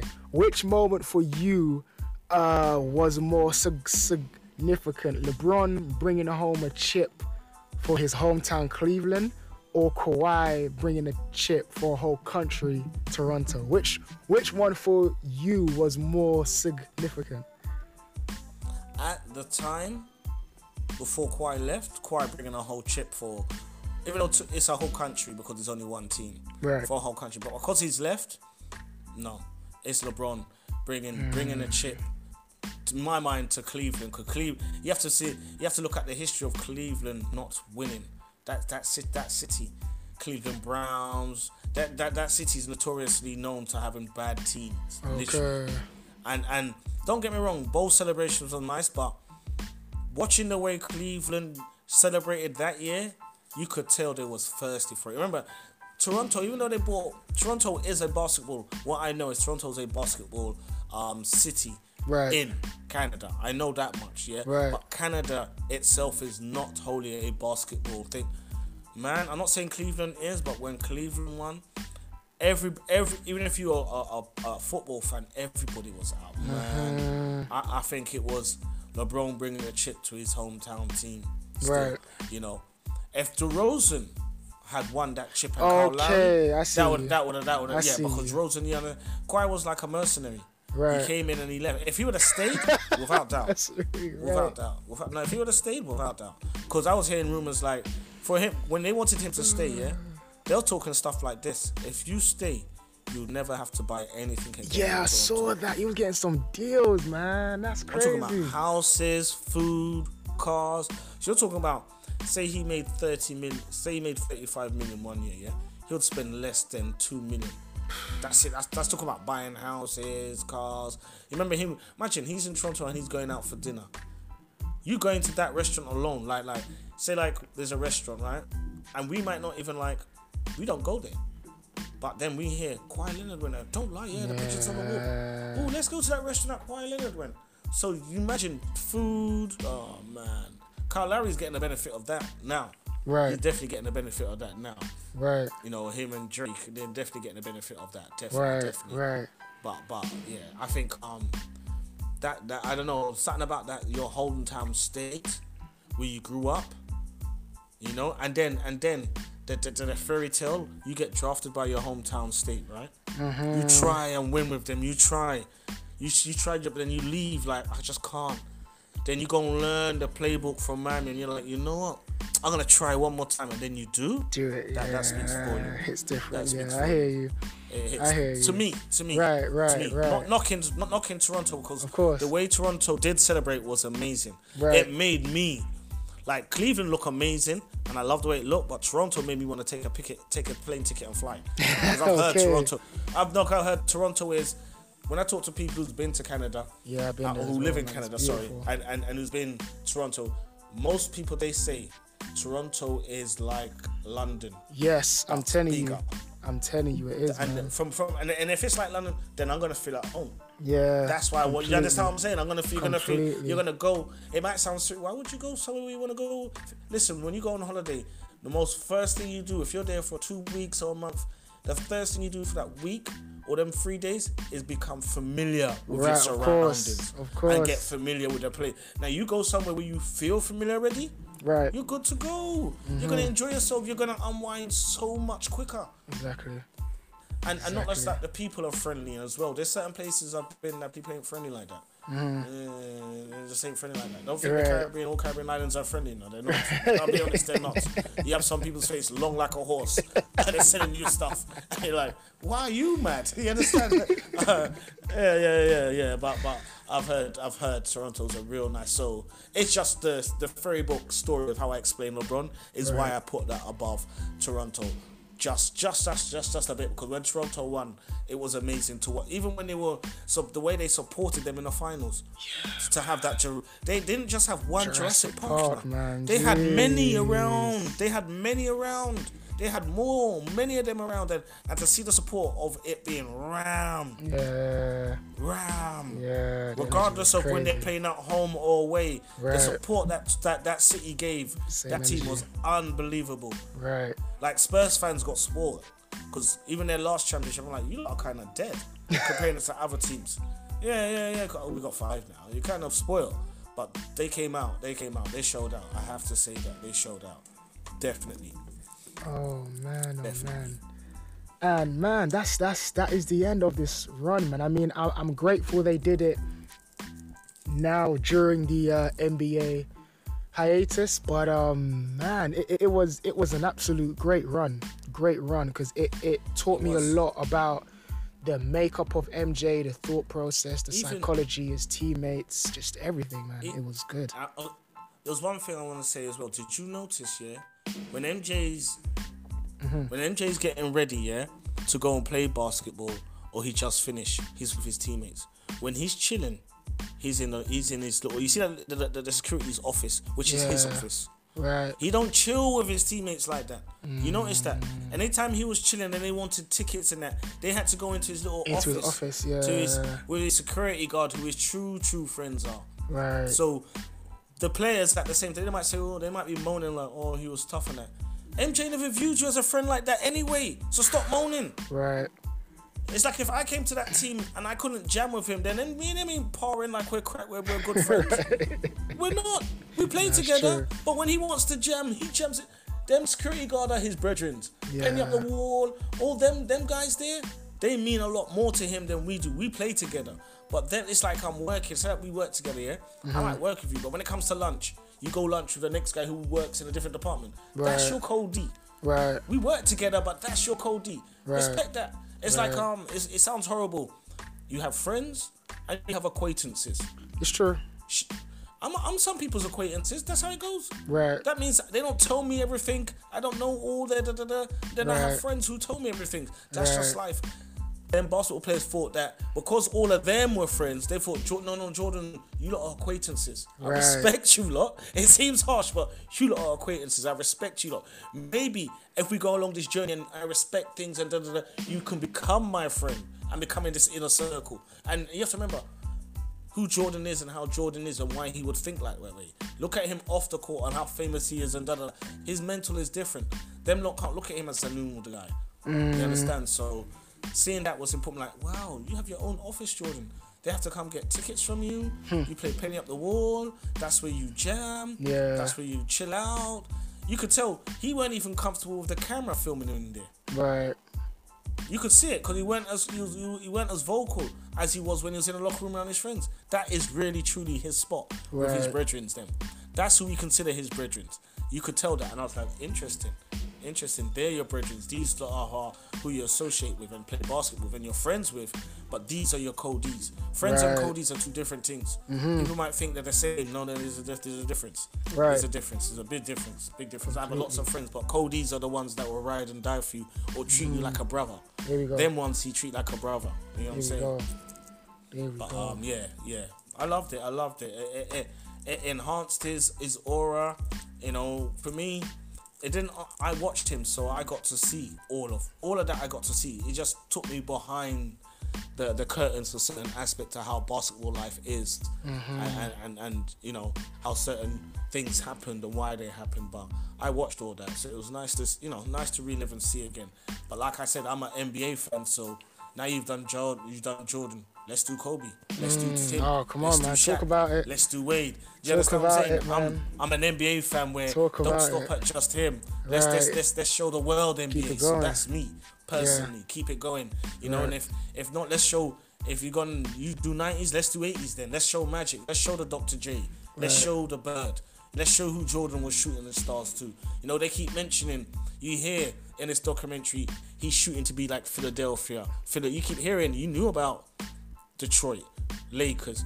But you didn't see much of Philadelphia because Philadelphia was at the tail end of the 80s. Philadelphia won 80, I think 84, 83, but they had good teams all throughout. Okay. Do you understand? But they died down towards the end in the 90s when Jordan had his come up. But him coming up, you even heard Isaiah talk about Philadelphia and them teams. They were the teams to look up to. But this documentary ain't about that. So it'll be nice to see documentaries on the great Philadelphia with Dr. J, the late great Moses Malone, what's his name, Mo Cheeks. You get me? There's other players that it'd be nice to know. You understand? It's just if they've got the footage, then show us. You know what I'm saying? Right. You know, or make it available for people to just like a library. Like I know NBA's got the NBA TV, yeah. But how I vision it should be like a library. You go to a library and you can go to whatever section you want and pick up whatever book you want. That's how NBA TV should be, like the streaming service, like Netflix. You click on it, then boom, 80s games, 80s documentaries, 90s. So you can just pick apart and learn all the history and fill up with all this lovely knowledge just out there. Don't make it so hard and make it so... I love it that it's to now, but you can't always be now, because then you're going to lose the pleasures of the past. That's why people are like, wow, Jordan, if you had this available, not just YouTube. YouTube's great, but it's unorganized. It's not catalogued. If it was catalogued and organized, you could be like, tonight, all right, I'm going to watch a 30 for 30. All right, let me watch 1980s, Jordan in the 80s, 86. Let me see how you were playing in that game. Do you understand what I'm saying? Right. You know, or if you've just got highlights, then just have your highlights package. Jordan's in the 80s highlights, But they've got games. I know they've got this stuff on archive. I just don't understand why they're not.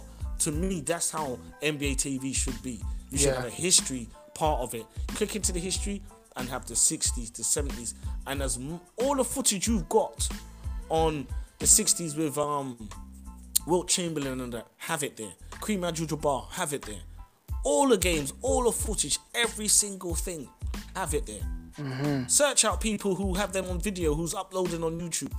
Don't cut them off. Search them, buy it off them. Create this knowledge so people who are watching basketball can go and see and make it it's too hard to access. It's very too, like right now in England, you love NBA, you better hope your mum has money.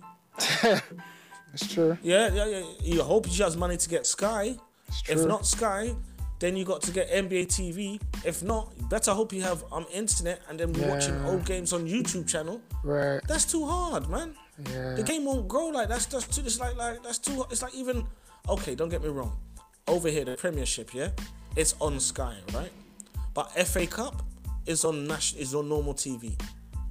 Normal TV. FA Cup, League Cups, especially the finals, normal TV. Right. Plus, normal TV has a highlight show. We don't even have a highlight show on regular TV. True. We don't even have a highlight show. So like that. the English game will never grow. So it's kind of, it's kind of hurtful as a basketball fan. But what Yeah. can we do? Yeah, it's true. Nothing we can do. It's true. Nothing we can do. Nothing we can do.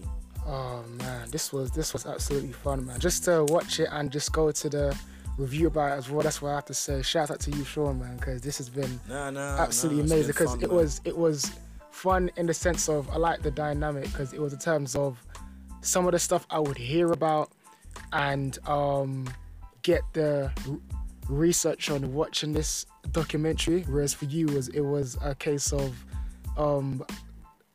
reliving settlements because you was able to see Jordan play through the little clips that they would allow you to see. So this was absolutely amazing, man. Now, this is something where I can, when I have my kids in the future, like, and hear, so why was MJ so great?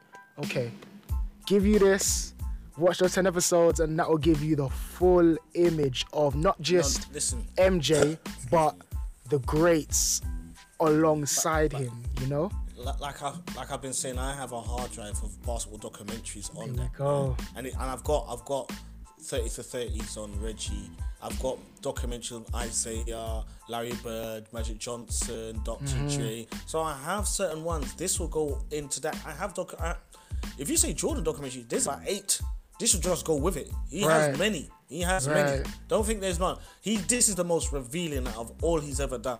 The most revealing. That's why people have been saying they're the best. But personally, like I said, the one I truly enjoyed was Dr. J. And I never watched him play. And that's a massive impact he had on me watching it. And I never watched him play. When I was watching basketball, he was a legend. He's that guy, for all the listeners who's Dr. J, Julius Erving, the guy with the throw, number 6, Philadelphia 76ers. High flyer. Yeah, the guy with the throw. The guy who dunked from the Jordan dunked from the free throw line? He wasn't the first. Julius Erving was the first. But that documentary I enjoyed. But there's many. But all the ones I got, I had to search for.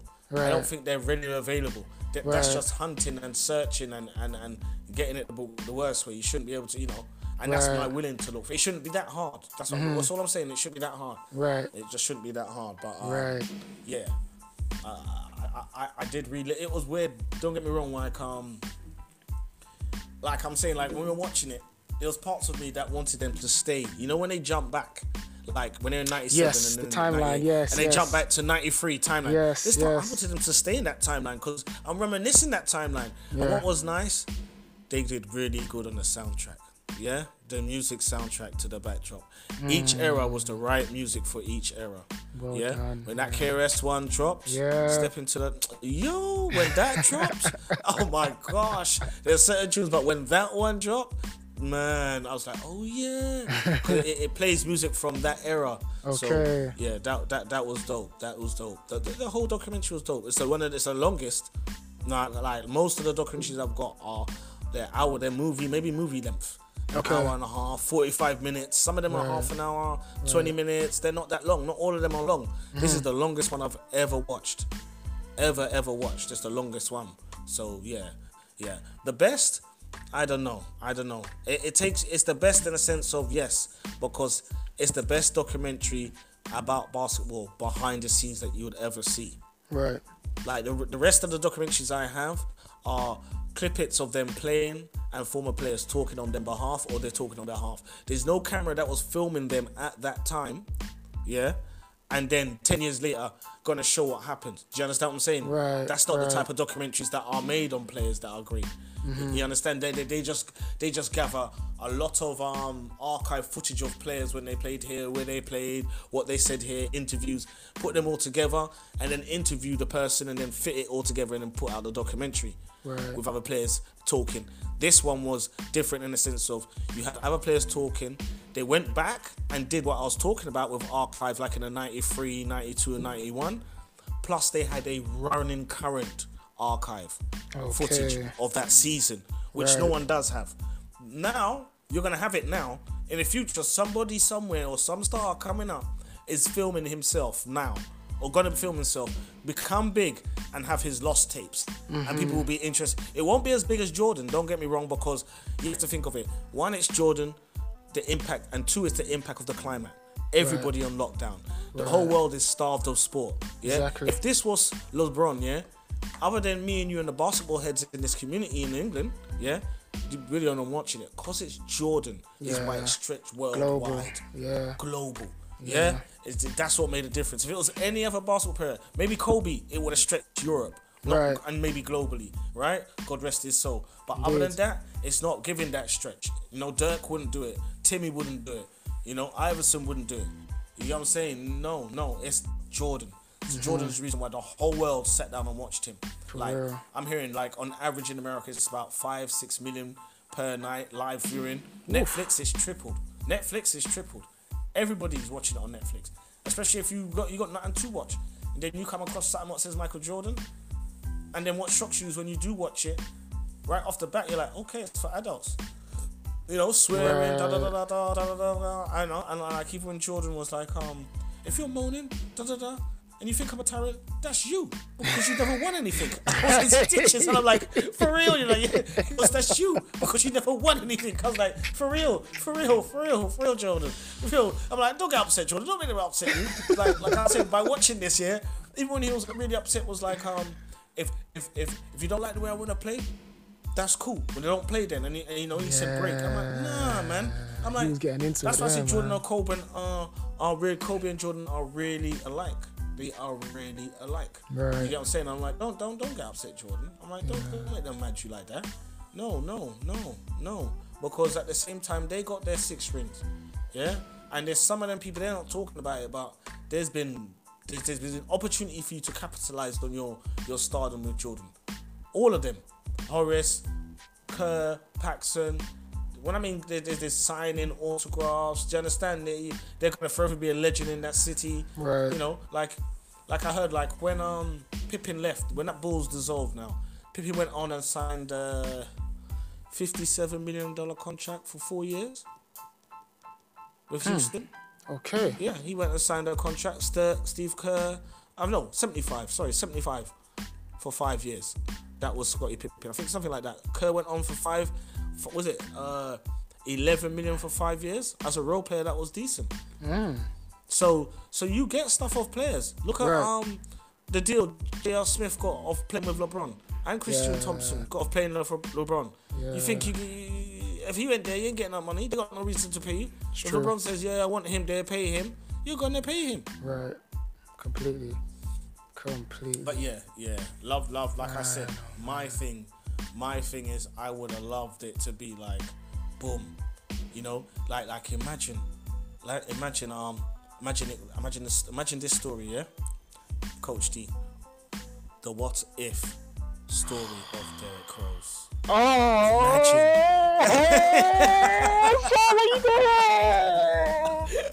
are you doing? Imagine that. Imagine that. Oh my gosh. Oh man. On that level, and to see his, because remember, people forget he's the youngest MVP.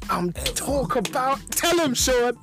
People don't realize that. People don't realize he's the youngest MVP. When he was at his, you don't realize, before his injury, my gosh, there was 2 teams coming out the East. Tell him. And you didn't know who it was. It was either Miami or Chicago. Yes, sir. Chicago was ready for them, yes, you know? Sir. It was Rose. You had Chicago was. Listen, Luol Deng. Don't think LeBron was. They're gonna walk. Carlos Boozer. Oh my gosh. Yes, sir. You lot, Captain Kurt. You lot were ready for them. If it weren't for that injury, Jackie Noah, you lot are problems. Because as great as that Miami team, it was 3 superstars and really others. Norris Cole, Mario Chalmers. Right. There was a lot of others. Shane Battier, he took a pay cut. But they was ready to do some battles. Right. They was ready to do some battles. Right. They did. And that was with Rose injured. I remember them. Listen, so imagine that documentary. Imagine that one. You know, that'll be a lot. That documentary would be hard. That'll be hard. I mean, and I'm gonna go ahead and say I'm gonna be biased and say I think once Jordan left and they was in that rebuild mode, I don't think the Bulls really got competitive like that until Rose was in the picture. I'm just gonna say that I'm gonna be biased because I'm a diehard Bulls fan. So yeah. No, you're right. I remember it. There was no point in looking at Bulls. Right. Until Rose came, no point. Even when Jalen Rose went there, even when you made them drafts, I was like, why would you draft Ed Curry and Tyson Chandler? Both like coming out of high school. I was like, what? Right. But okay. Still, even when you Jay Williams. And, okay. But when you got Rose, it all changed. Game changer. It all changed. Oh, man. Don't get me wrong. It was like Rose was the last piece of the puzzle because if I'm not mistaken, it was you got Dang, Yep. Ben, Jakim Noah, and then Rose. Yeah. So you was looking around and I'm like, okay, things are getting interesting. Right. But it wasn't something where I was like, oh, I got a threat and worry about. But once Rose came, different story. And Thibodeau, and you have to remember as well, yeah, you had a young Jimmy Butler. Yes. A young Jimmy Defensive Butler, prime, man. Yep. Listen, Yeah. people don't give him his props as well. So, that would have been nice to see that a documentary on him. Hopefully, he does get one. It would actually be called The Redemption Story. Hopefully, I want him to actually go to a team where they can contend, but he's needed for them to contend, meaning that he's coming off the bench and his 15, 16 points are vital. Right. That's what I want. I want him to be like that. No. Without his 15, 16 points and 5 assists off the bench, there's no way we're winning this. That's and then the redemption story would have a nice ending. Not that he goes to a team and they win it and he's averaging 5. No. I want him to be part of that team that wins it, so he can hold his head up high. Like even when he people don't realize he scored that 50 points. I felt his pain when he was crying. For Minnesota. Listen, man. Commentators saying he didn't have it anymore, man. Nah, they don't understand. I think people forget how athletic he was. I'm literally. Sure, preaching to the choir, man. People Preaching don't to the choir, man. This dude oh would jump. My God. Cat Shout out arm. Ash, man. I see How you, well. Ash. Yes, sir. Yeah, he was something special. So, but he's just like he's not the only one. Penny Hardaway, Grant Hill, their careers got cut short. They're definite them three. They're definite bona fide Hall of Famers. See, I'm gonna if they didn't get injured. See, this is where now I'm gonna end it there because you've already entertained, and I've got a bonus episode coming up, guys, really, really soon that I've got in the can right now that myself and Sean are gonna do. And okay, I'll give them this, and then they have to listen to the follow-up episode after that. But we've got a bonus episode called The Next Michael Jordan, and I'm gonna just leave it at that. I'm gonna let you guys, run away with it and think what you want to think. But that is what is coming up next. But man, The Last Dance review 9 and 10. That is absolutely it, man. So Sean, as always, appreciate your time, big sir. Pleasure, man. Blessing, absolute man. legend. Man. Listeners, appreciate your time as well, man. And this is myself and Sean signing out.